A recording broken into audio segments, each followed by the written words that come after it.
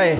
Welcome back to the sixth ever Me and My Friends podcast. This is your host, Mike Phillips, recording live from my steaming hot southeast Portland apartment. We had a 93-degree day today, and as we begin recording this podcast, in the far-off distance, you can hear a fan spinning because we could just not bear trying to deal with this steam room in here today. My guest, Sean Gronich, is a local Portland barber, stylist, esthetician, however you want to frame it. He does everything. And he's been doing my hair, or what's left of it, for the past probably year or so. I've been kind of following you around wherever you go. And it's really helped out with my life, and I really enjoy having great conversations with you every month or so when I come visit. And today we're going to be exploring some major career moves for you, some incredibly bold moves that you are partaking in that will ensure that your future will be bright and in your control, which is quite a mighty fine thing. So, Sean, welcome. Thank you so much for having me here today, Mike. Oh my God, you have such a great radio voice. Do I sound like I'm on old-time radio? Oh God, yeah, you do actually. I like it. Yeah, thanks for agreeing to be here and not canceling, considering how hot it is outside today. Oh, it's not that bad. Yeah, you were saying earlier before we started recording that you actually like the heat. I do. I've been chasing it for years. Yeah, and that's pretty bold for a man born in England. Yes. And while we're on the topic, what about an accent? Can you do a good English accent? I can't. Okay. My problem is I can't hear the English accent all that well. What? Really? Oh, okay. Yeah. But I have been complimented. I've been complimented on my Irish accent by Irish people. Whoa. Do both of your folks have English accents? No, just my mother. My father's from California. Okay. Cool. What about a California accent then? Can you do that? Oh, yeah, totally. Cool. So before we dive into this podcast, which we already have, obviously, but, I just, what I do is I start talking down a path, and then I'm desperately trying to remember what I'm saying as I'm saying it. It's a hard activity for me, but I'm doing my best. Anyways, that said, I'm coming off of a really rough dating week, and I thought that would be kind of a fun topic to begin with. That always makes a great story. Yeah, and I'll tell you what my ultimate fantasy is while I'm speaking with you here. There's just the two of us. So yeah, I was dating this gal. We had a couple what I thought were really successful dates. I was really enthusiastic about her, and I told her as much. And then when we were supposed to get together for the fourth date, the confirmation text message, after I asked where I was taking her to dinner, it just never arrived. It never arrived. And then I knew at that point that she was just kind of over it. That's kind of like the unspoken dating rule in today's society. People oftentimes don't go the extra step to say, like, hey, I'm not really that into you. They ghost. They do the Irish goodbye, not to use a racial slur or whatever that is. No, I'm from England. You're quite all right to use. We knock the Irish just on a regular basis.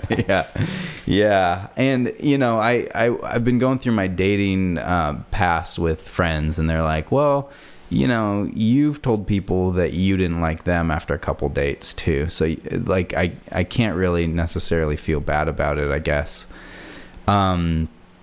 But that's getting to my ultimate fantasy. And my ultimate fantasy is that, and this is going to be just disgusting that I even think about this kind of stuff, but I'm hoping that she's going to come during the middle of this podcast and knock on the door. Try to be like, hey, I'm sorry about what happened. I wasn't in my right headspace, and I'd like to see if I could make this work. And what I'm really hoping is that when she comes in, I could have you go into the other room, not let her know that the microphones are rolling, and then have just like a killer, real, down-to-earth podcast special on love and romance. That would be a lawsuit, it sounds like. Yeah. Is it absolutely disgusting that I even fantasize about things like that after going on only 3 dates? I mean, Hey, you're just being honest. yeah, I know. It's pathetic. But anyways, let me look at my notes here. So, Sean, where are you from? How long have you lived in Oregon and Portland? Well, the short story is, so I was born in Huddersfield, England. And Huddersfield's little claim to fame that I think people would find interesting is that also Patrick Stewart is from there. Maybe a couple other celebrities, but I don't know who they are. Moved to California when I was a baby, and when I was in about second grade, we moved up to Newberg, Oregon, and I have lived in Newberg or Portland off and on since the mid-'80s. Okay. Cool. And I know because we've been doing the haircutting exchange for a while. I give you hair, you take it off my head. I collect. Yeah, you collect. Mike, this is the Mike pile. Yeah. From May 2014. You have a filing cabinet with everybody's hair that you've ever cut. I've seen it. It's weird, but it's charming at the same time. Weird at first. Yeah. But no, I know because I know you that you haven't always been a hairstylist. You actually went down to LA for a while, and I'm wondering if you could share a little bit about that experience. Yeah. So before I got into hair, I had the dream of working for Hollywood. Let's see. Let me think about how this story needs to go. Now we're on the air, thinking. So. Yeah. Things to edit out later. So, I mean, was it one of those experiences down in Hollywood where you had your one chance and blew it? Or was it something that was just kind of like a grinding fantasy coming to a halt? Yeah. Los Angeles is an interesting city. And, just hundreds of people go there every month. Just tons of people are rolling in, and the city chews them up. I went down there not really knowing anybody in 2008, and I had this fantasy of I wanted to work for Wes Anderson. I wanted to get my own show on the Travel Channel. I didn't know what I was going to do. I just had these ideas that I know I can do art. I'm an artiste. And I was going to see how far I could get with that. Did you go to school for these things, or did you just just go down there to try to fulfill a fantasy? I went down there. I just loaded up my car. Wow. Thought I had a place to stay. Went down to Los Angeles. While on the road to Los Angeles, the place that I thought I had to stay for a couple of weeks fell through, and I had absolutely nowhere to stay. So I just called up my buddy over in Vegas. We've known each other for a long time, and I was just like, Nate, I'm gonna be at your house in 5 hours. And he was just like, great, I'll have the couch ready for you. And so I just drove straight through LA off to Vegas. I stayed there for a week, Craigslisting up places to stay in LA. Then I packed up all my stuff after about 5 days in Vegas, went over to LA, found a place, a spot underneath. Somebody rented to me for $550 a month. I got to sleep under their stairs like Harry Potter. What? And I did that for a month and a half. I slept under the stairs. Oh my God. Have you seen that film, The People Under the Stairs? I have not. Oh, gosh. It sounds scary. Yeah, it's a horror film. But anyways, go on. And then I got to know the neighbors in the apartment complex. And I helped my neighbor was moving downstairs. He was moving to downstairs to a 2-bedroom. I helped him move.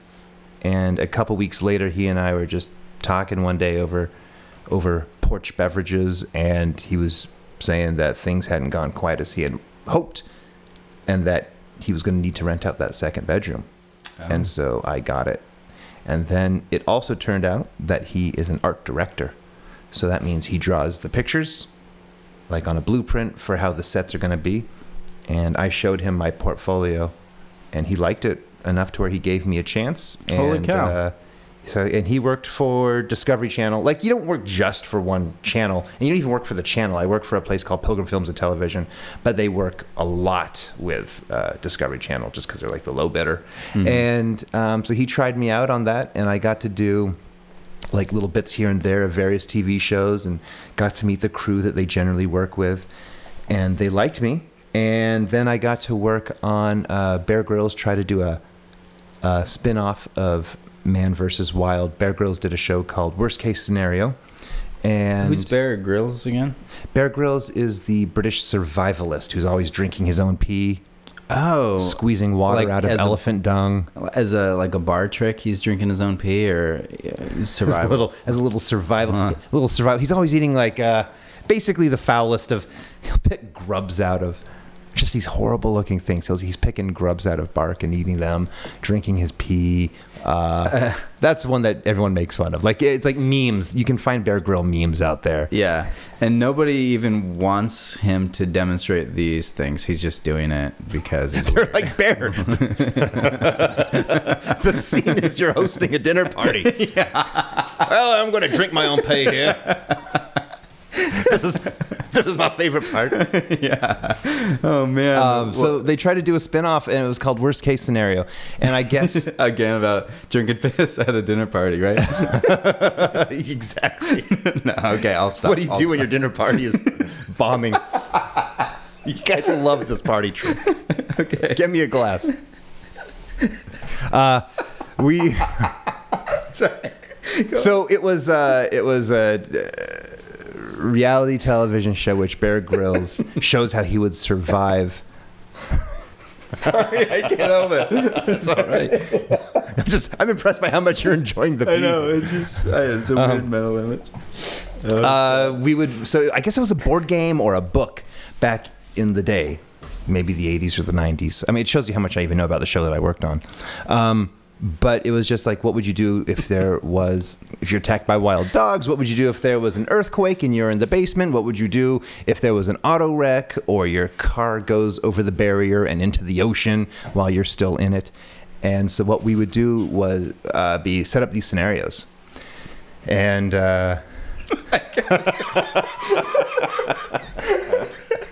Still thinking about that dinner party. Sorry. Sorry, I don't mean to do that. No, it's all right. So we would set up these scenarios and just try and make them look as authentic as possible. Spoiler alert. Spoiler alert, we're setting up these scenes for Bear to... Like, there's like a crane holding the car, like half submerged in the water. And the earthquake was just the shaking camera. Spoiler alert. Was the piss really lemonade? I mean, come on. I question. Yeah. I question everything now. Wow. Nothing's been the same ever since. But no, this is where I learned. I don't know if people want to hear this, but reality television is scripted. Yeah. And they just changed the name of people's positions. So like the director, I don't know what they actually called it, but he'd be like head screen supervisor or something like that. They just give everybody like these they give them these names that are arbitrary, but it's still the director, the assistant director, the whatever. Yeah. And I was in the art department. I was the assistant art director, which also translates to the bottom rung of the ladder. And it was very exciting. I'd never been in this position before. And I got to see how things are done. I had a great time. Bear Grylls would be there in the morning. Be, good morning, Sean. He learned everybody's name. He was really, really nice to work with. You hear stories about celebrities being one way or another. Bear Grylls is awesome. Wow. Cool. He's the nicest guy. He gave us all autographed knives at the end of the... when we finished the season. And the other fun thing was they weren't denying this one that it was reality TV. And so the final 2 minutes of every episode was us working. And so that was kind of fun. Like, just for a fraction of a second as the camera scans over the group, I would be like, now if you pause right here and just squint your eyes, there's me. Wow, that's a claim to fame right there. Yeah, that was my 15 minutes. My 15 minutes, I got a phone call one day. And they were just like, so Sean, we're just letting you know tomorrow's episode is going to have you on it. And so I was very excited. I called it my debut. Wow. And in the middle of the episode, for about 8 seconds, I wheel the bicycle into the stuntmen, and then I walk away. That was my acting debut. It was a big moment. Is there a clip of that online somewhere? Yes. All right. Well, we're gonna somewhere online. I honestly don't know where it is. Well, I'll have my staff track that down. For the listening audience, if you go to the website www.meandmyfriendspodcast.com, we will include a link to that 8-second scene. That would be awesome. I would love to see it again. I haven't seen this in years. Yeah, that would be really cool. I love looking at myself. And so you were obviously working on a real cool TV show. It was a lot of fun. Hey, you know what? My whole world's coming together, because I remember one of the last times I got my hair cut, you gave me a survival rope bracelet. Did you learn that from the TV show? You know, I actually learned that from a different survival place. I learned that from Andy and Bax. Wow. I was looking for things for the family to do. We were having one of our awkward family get-togethers, and I learned how to make those from Andy and Bax. I was walking through the store. They had a little printout on how to make them, and just sort of on the whim. Okay. $7. Okay, I bought the supplies. I was gonna ask next if you were like a survivalist type person, because there's a lot of this survivalist thing in your nature. But now that I know that was completely random, I'm not gonna go in that direction. Yeah, well, I am a little bit. Oh. My father is a Vietnam veteran, and he was in heavy combat for the vast majority of his time in Vietnam. Oh, wow. And so I was just raised with somebody who really, like, we would go camping, and it's like he's like sets up a perimeter. Really? And ever since I was a kid, like, he just showing me how to shoot, how to clean guns, how to start a fire. I have, by my desk at home, I have flint and steel, so I can practice doing a little striking. Wow. So you were perfect for this TV show then. So what happened? Well, so it was this dream. It was this dream come true. And we would work 13 or 13 and a half hours a day, minimum. I got paid $125 a day. Whoa. For 13 or 13 and a half hours, depending if we were on location or off location. And even with those hours, I had overtime every single day. And I was in it, I was in it for about a year and a half, 2 years, somewhere in there, not quite 2 years. And I really got a solid taste of what the industry was like. And I just started to realize that, like, you know, I got to sit there and look at it from the bottom rung of this ladder. What was it like? Where were the positions that I could go? And what was, like, where would this go? And I started, because you don't have a resume there, you just have contacts. And towards the end, I had 3 contacts, and that's kind of the beginning of that's 3 people who will now call you for work. I was in a position now that I was like, do I want to invest myself and go all in? And I realized that I was just done, and that this was this dream job of mine. And like, sometimes I'd work 85-hour weeks, not including LA traffic. I would do 85-hour weeks. To relax from this, I was cutting hair. Wow. And I was self-taught, and I just really just got into, like, just that. I love cutting hair. I wouldn't charge anything to do it. It just really relaxed me. It put me into Zen. I like the conversation. And I got to I got to relax. Yeah. And I got to make these creations that I would then, I'd see them on the street, and I just loved it. And so about like less than 2 years into my stay in Los Angeles, I got to know my buddy's girlfriend. And I just started to realize, just kind of get to know somebody. You start to put everything together. I'm just like, she's 22 years old. I observe that she drives a nice Lexus. I observe that she owns a condo. And she also has free time. I was like, I don't really care so much about the Lexus. I don't really care so much about, it would be nice to own a home one day. But you also have all this, and you can take 4 days off. Like, what are you doing? I make a few coins over minimum wage. Yeah. And I'm working for something that I've aspired to. And it was just, this person has it figured out. And then I got to know her, and I was like, oh, she told me she's a stylist. And I was like, oh, there's money, and there's time, and this is what I love to do even more than I love television. Mm-hmm. And I picked her brain about it for about 3 hours that night and drove her a little crazy. I went home that night and I spent another 2 or 3 hours online just applying to schools and doing my research. And by the end of the week, I had applied to 5 or 6 schools, realized I had to move back to the Portland area in order to be able to afford to live and study. When was this? This was 2010. Okay. And yeah, so this was at the end of 2010. And within 45 days, I was signed up for the January class 2011 at Aveda here in Portland. Okay, cool. I've known some other people that have done the Aveda thing. It sounds like a pretty fun group of people to be learning with. I had a great time. Yeah. Had a great time. Keep in touch with a lot of my classmates, and we keep motivating each other. We keep encouraging each other. We'll have little classes together, like on new techniques that we've learned. Yeah. We're all going to head off to Trampoline World down in Beaverton here next week. It's good people to know. Nice. Yeah, and so what was your first professional job then after that?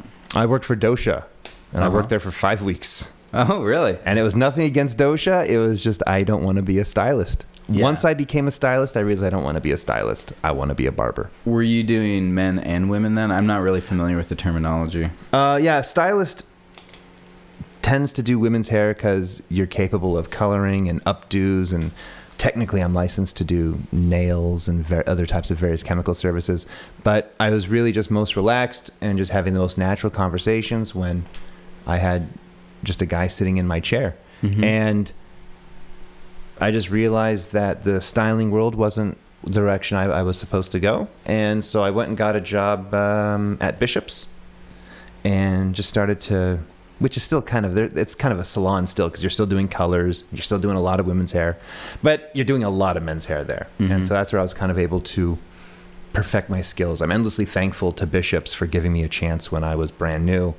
And I'm also very apologetic to my early clients. So one of the things that I'm really curious about, you're dealing with the general public when you cut people's hair.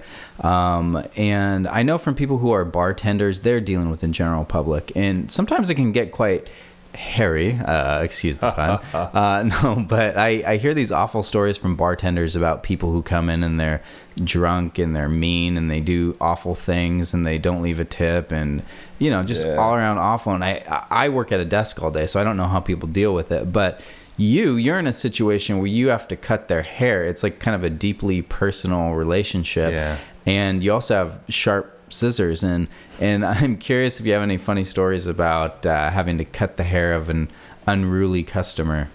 It's funny. I am insured for about $1 million in case I cut anybody, and I've always had this fantasy that your fantasy is that the lady walks through the front door during this. My fantasy is that I get this one police cop who he gave me a ticket that I did not deserve. I've always had this fantasy about just getting there and cutting his ear a little bit and being, don't worry, I'm insured. And just for the record, that is a joke. That is a joke. I would never cut anybody. Yeah, we have an overly politically correct society these days. I've made some really bad jokes in previous podcasts that might cost me my job at some point. So I just want to make sure that we don't cost you yours. No. I would never cut anybody. But have you ever had a traumatic experience where you're just like, oh my God, how do I get through this customer? We had this guy. I worked at a barbershop for 1.5 years. And I had this guy, and for some reason, he would always come to me. But he never was very happy with the job that I did, but he wouldn't try anyone else out. And I tried every technique that I had to, get them to just leave me alone. The haircut was never right. And then I always remember at the end, he would often tip me $2 and say, he'd give me $2 and he'd be like, maybe you'll get it right next time. Wow. And he'd give me $2. And so my technique was just simply, I didn't thank him. I didn't tell him my name. I didn't welcome him to come back, and I definitely didn't give him my card. I just tried to like disappear into the woodwork, and I would just be like, I don't know. I would just say like, "Have a good day," or just something like that, and then just kind of disappear. Wow. But he knew who I was. Thankfully, after 3 or 4 visits and $6 to $8 in tips later. I shouldn't complain about that, though. I don't care how much people tip me. It was just he was such an asshole about it. Can I just say that I didn't know you were supposed to tip barbers until late college, when I randomly went to get a haircut with a friend, and then he slipped him some money. And I was like, whoa, what'd you do that for? And he's like, well, you always tip your barber. Yeah. And I was like, what? You do? I didn't know that. It's a tricky topic for me to... I don't like talking about tipping because I happen to be in a heavy tipping industry. And so I just feel like I have to very gingerly toe a line when I talk about that. So I like to just kind of stay away from it because I don't expect a tip. And if someone... there's people who... Now that I work from home and I just charge my own set prices, I have people who see me on the regular. They love the service that I do. They don't tip me. And I don't care. It's the quality of our conversation, of our interaction is fantastic. And I always look forward to seeing them again.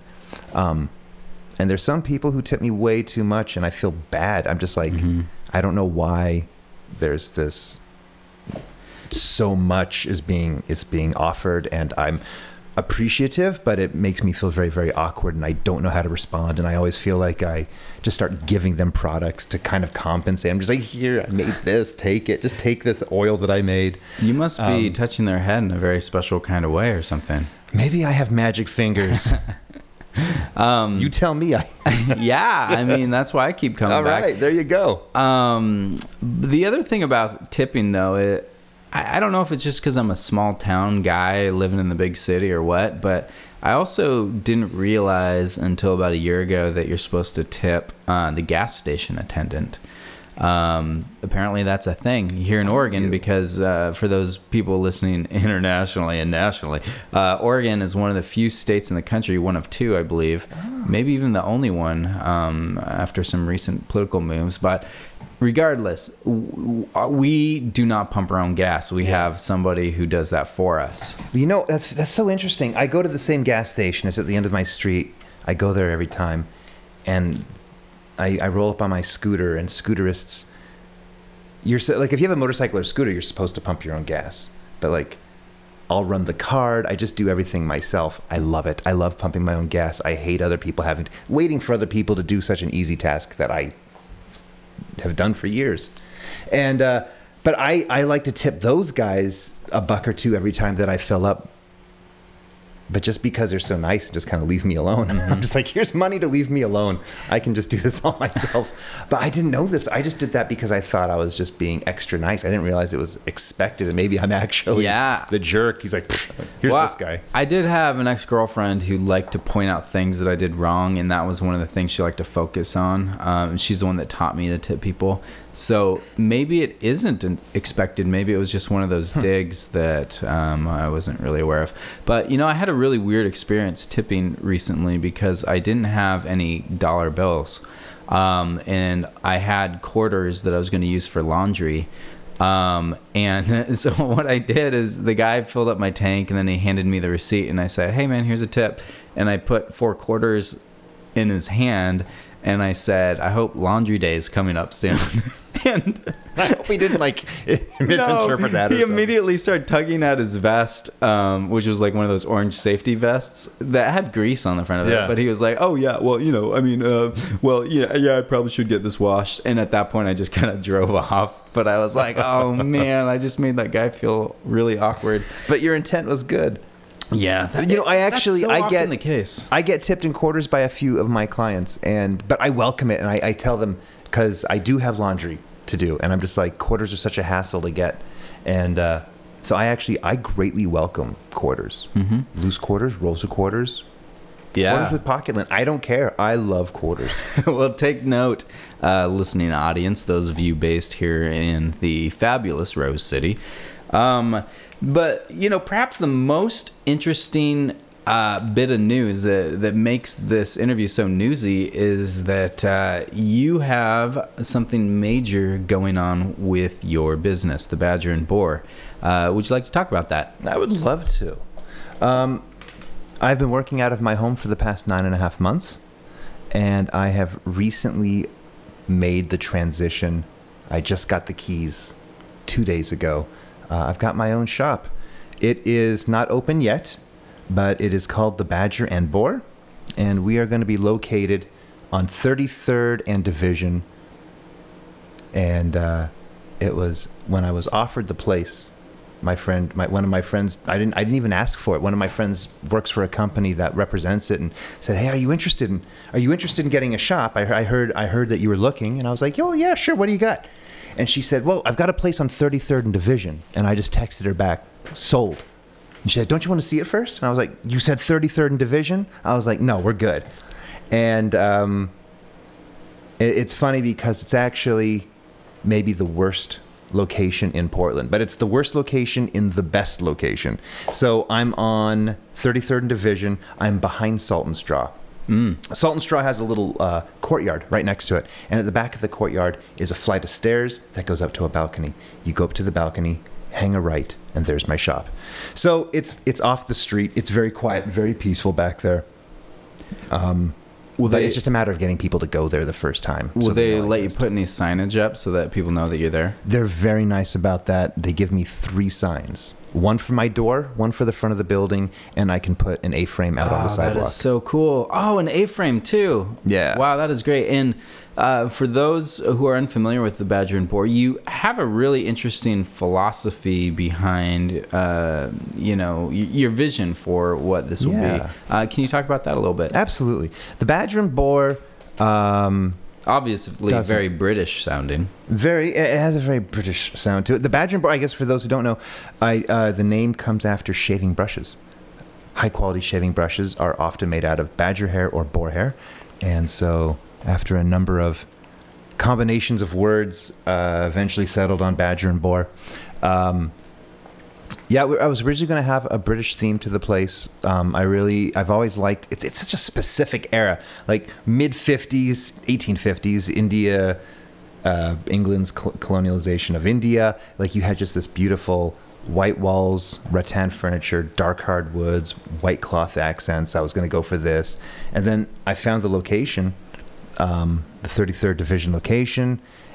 I went up the stairs. I sat inside this room by myself, and it was just so quiet and so peaceful. You can hear nothing of the sidewalk noise, all the bustle, all the 500 people a day going to Salt and Straw, all the cars. It's just so quiet.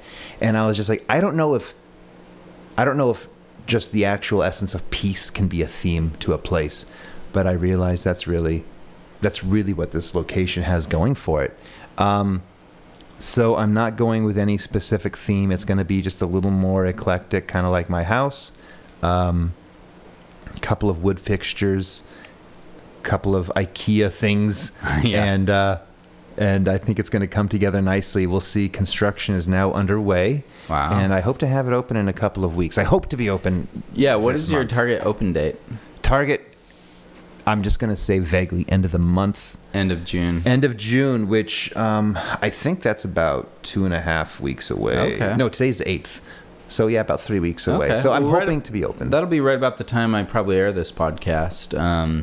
So, yeah, that'll be really cool. Hopefully we can scare up some customers for you. That'd be wonderful. It's a really awesome location. It'd be really cool if you could rig up some sort of pulley system where you could lower a bucket and then the people from Salt and Straw could fill it up, and then you could just like hand crank it back up.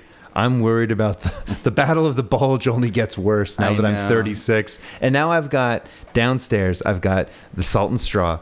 And right next to it is this coffee shop, and they have phenomenal pastries. The French one. The French one. They are legit. What are they called? I go there all the time, and I can never remember their name because it's French. It's like Mont something, or maybe you could stall the audience while I Google it. So what's your favorite French pastry? No, just kidding. Like, maybe tell us a little more about your space. So the Badger and Boar is going to have a couple of things that separates it from a lot of barbershops that you see popping up right now. Try not take ourselves too seriously. We're not going to have a dress code. We're going to kind of steer away from the old-timey barbershop that I see a lot of going on, which I think is just beautiful and a staple in the barbering industry, but I do see a lot of it. So I'm going to try and just go a little bit away from that, if for no other reason, just to separate myself from the herd that much more, because there's going to be plenty of competition this year. There's some amazing barbers opening up some shops. I guess I could give a shout out to Sang with Throne, Corey and Mikey, who opened up. They're in the process of opening up brick and mortar. There's some other shops out there. There's just some great things coming out in Portland in the hair industry right now. Yeah, what is up with that? It's really fascinating because, a couple years ago, I think maybe during the recession, there was this kind of turn to craft industries, to people being like major self-employed, entrepreneurs. We saw this explosion of food carts all over the city. We have these pods everywhere. Of course, they're being dismantled and turned into condos now, but it kind of seems like the barber world's going through the same thing. Like, do you have any insight into what the heck's going on? Is it just the city's just attracting so many innovative stylists? I think that what you had was this one barbershop in Portland, and there was just this very unfortunate turn of events that maybe times got a little rough or something, and from this you had these phenomenal barbers. These are the barbers that trained me, and they've all now gone out on their separate ways. They've partnered up with each other or whatever. They've all gone off on their own separate ways, and so you've got this whole this flood, like I think 20, 30 plus people, and you got to eat. And so they've put their skills and their resources towards opening up all these shops around Portland. Portland is just eating it up. It's a great field to be in right now, and I think the end result is that you just keep your eyes open, because there is just some true talent in the city, and I would love to see Portland being represented at some of these big Vegas hair competitions. Oh, I didn't know they had those. What are those like? I've actually never been, but I've watched a couple of like this little like 5-second clips and stuff on Facebook. But it looks like there's hair conventions, there's competitions, wow. There's places that just get really famous for doing, like, you see like those 3D designs, like you'll see like these amazing things of like Kobe Bryant shaved into somebody's head. Oh, or wow. There's just these guys are it's amazing the amount of time and skill required. Imagine how interesting it would be if there was like a challenge course, like of the most tricky heads, like a bunch of guys like with my hairline, and your task was to come up with the best style to where that person's self-esteem rose by at least 1 point. I'm not gonna lie, that is literally my goal with every haircut that I have, because I believe that everybody has the perfect haircut for that moment, for that mood, for everything that is in that moment. I think everybody has the one perfect haircut, and I'm not trying to, I don't hope it doesn't sound too cheesy, but that's really what I am trying to find every time. You've helped me out quite a bit. And I mean, as you know, I'm obsessed with it. Every time I go in there, I'm like, oh my God, is it time to, go Mr. Clean on you? Or like, what do I do? And you're always very passionate about, for one, not letting me shave my head yet, but coming up with ways that I can feel a little more comfortable with that hideous mess that I have on the top of my head. It is not that bad, Mike. I know, but another thing about this gal, I mean, she definitely noticed it. She asked me why I was always wearing hats around her. Oh, really? Yeah. Well, I that's those were the final days of my hair, because I shaved my head. Yeah. And I started wearing, it was the ski caps, wearing beanies in the summer, and like you're just like this pool of sweat underneath this thing in the 90-degree sun, but I won't take the beanie off because I don't want you to see my long hair with strands, like Gollum-like strands on top. And so finally I just wised up and shaved it, and it took me about a month to get used to it, but I couldn't be happier. Yeah, it looks totally normal on you. Yeah, I haven't had a bad hair day. I haven't had a bad hair day now in over a year. Yeah, that's excellent. As you say that, I'm sitting here looking at my beanie and recalling how I wore it just the other day. But anyways, so I had a moment there to look up the name of the French bakery that's right next to your place, Saint Honoré. Saint Honoré. I should remember this because I'm going to be going there every day. Yeah, it is so good. I always get this vegetable quiche that they have, and it comes with a great side salad. This is a foodie show now. It's like one of those, I don't know, French mustard, whatever. God. Okay, obviously I'm not a foodie. I just outed myself. But their pastries are really good, too. They have Finn River cider. Finn River is a cidery near Port Townsend, where I come from. So I like to go there and get a glass and eat some quiche. And for those who don't know, like I think that's partly how you and I bonded. Yeah, was that we have this fairly deep-rooted Port Townsend connection. Yeah. Me, I'm deeply embedded with a group of friends, all from PT, and you yourself, your side is that you are from there. Yeah, born and raised. Yes. Hey, you know what's really interesting? This is kind of like a side topic, but our mutual friend Ben Thomas, he just bought a huge piece of property up there and is starting a new winery and cidery. Isn't that kind of neat? I'm very, very excited for him. Yeah, it's amazing. For those of you who don't know, Ben is the red winemaker at Montanore here in Oregon. Probably my favorite Oregon winery. They took second place out of all the wines in the Willamette Valley. They took second place, and there are a lot of vineyards out there. Yeah, there are tons. And once you get into the smaller vineyards or people who make wine, less than 500 cases, I mean, there's hundreds of people out there, I would think, making wine. And yeah, to take second place is quite remarkable. So yeah, that's a little shout out to Ben Thomas and his future setup out there in Port Townsend called Arcadia. I believe he's going to keep the name. He's doing great things. Yeah, we'll have to get him back here on the show. And so where can people go to learn more about the Badger and Boar? Well, my online presence is growing a little bit each day. I am Badger and Boar. Badger and Boar. That's my Instagram. You can take a look at the Badger and Boar Barbershop on Facebook. And then there is also thebadgerandboar.com. And that is a direct link to my GenBook scheduling account. You can book an appointment with me there. I am still cutting hair from home, $22. Or you could just wait and see the actual shop. If people are interested and want to get in touch with you, is the website the best way to reach you, or is there an email address, or do you feel comfortable? Yeah, you probably don't want to give your cell phone number out. There's probably some creeps that listen to this.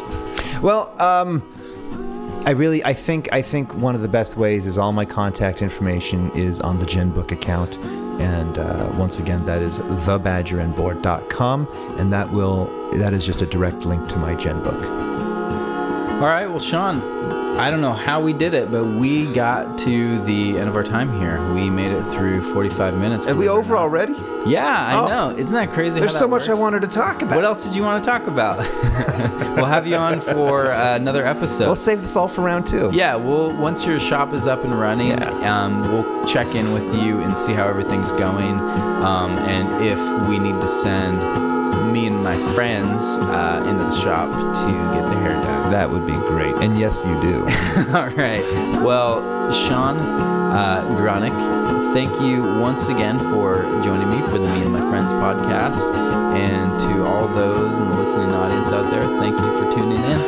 We will be with you again soon. All right. Bye. Bye-bye.